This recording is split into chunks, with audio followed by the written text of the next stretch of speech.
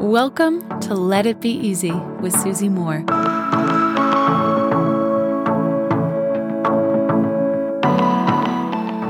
I want to talk to you today about deciding to be happy ahead of time. Now, what do I mean by that? As human beings, our default setting can so easily be reactive, right? When something good happens, in inverted commas, in the external world, we feel good. When something bad happens, once again, in inverted commas, in the outside world, we feel bad. It's like we're living a bit like a balloon. That's how I picture it. It's like, don't deflate me. Don't put a pin in me. So long as everything is good and safe and just vibing around me, I can be happy. But the second something bad happens, ooh, I'm always at risk. I don't want to go through life with that extreme sensitivity. It's almost like a real vulnerability that you go through when you're constantly living in this reactive state. And I want to share with you something that used to happen actually as I was growing up that my mother modeled for me that kind of gave me an understanding of the power that we have to make a decision to be happy, to future pace almost our happiness by deciding ahead of time that whatever happening is what should be happening. So if you ever live in shelter accommodation, right? So government accommodation. So we lived in domestic violence shelters, quite a few different ones as I was growing up. When there is a housing placement that comes up for you, you're really excited. And the next step is to go and see it, right? To go and see what the accommodation is like. Again, it's government housing, so you can't be choosy, but they give you the option in most cases to check it out and see what you think. My mum never checked it out. She decided immediately, I love it. We will be happy there. Never once when we were leaving a shelter, moving into a full-time home, right? Moving into a permanent home or semi-permanent home. Never once did we go review it, look at it, see if it met any of our needs or had an opinion as to whether or not it's a place that we wanted. I'm sure some people did. Good for them. But my mum would always say, it sounds great. I'll take it. Let's go.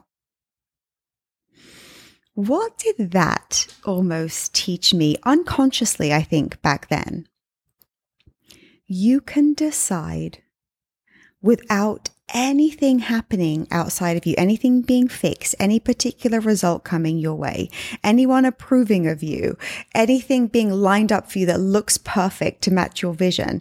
You can decide without those things coming into the physical world that you can be happy. You'll be happy ahead of time. You know, when I was at a wedding earlier this year, I just knew that the bride was going to be happy no matter what. If it rained, if there was some type of mistake or accident that happened, if someone didn't show up, if something kind of random threw a spanner in the works, she was like, this is my wedding day. I'm enjoying it no matter what. What if you took the power of that decision, which is within you every single day, every single second of every day? What if you took that power of decision and just applied it? If you're in Self-Coaching Society, you'll know that I say a lot.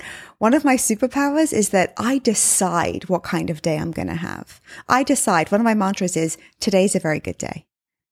Today's a very good day, even if I get bad news, right? Today's a very good day, even if someone sends me a message and it kind of is disappointing. Today's a good day, even if someone cancels plans. Today's a good day, even if I burn myself on the stove, which happens because I'm frankly not using the stove enough to understand that I need to wear gloves when I'm picking up something hot. What if you gave yourself the power of that decision? Decide you're happy ahead of time. Decide you're happy no matter what, without any conditions.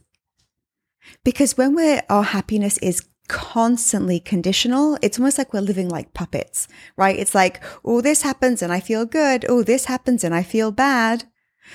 The constantly reactive state, to me, just feels too fragile. I don't want to live my life in this fragile state.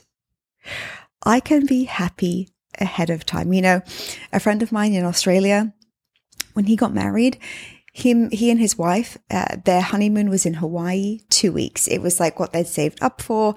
It was absolutely like a dream come true for them.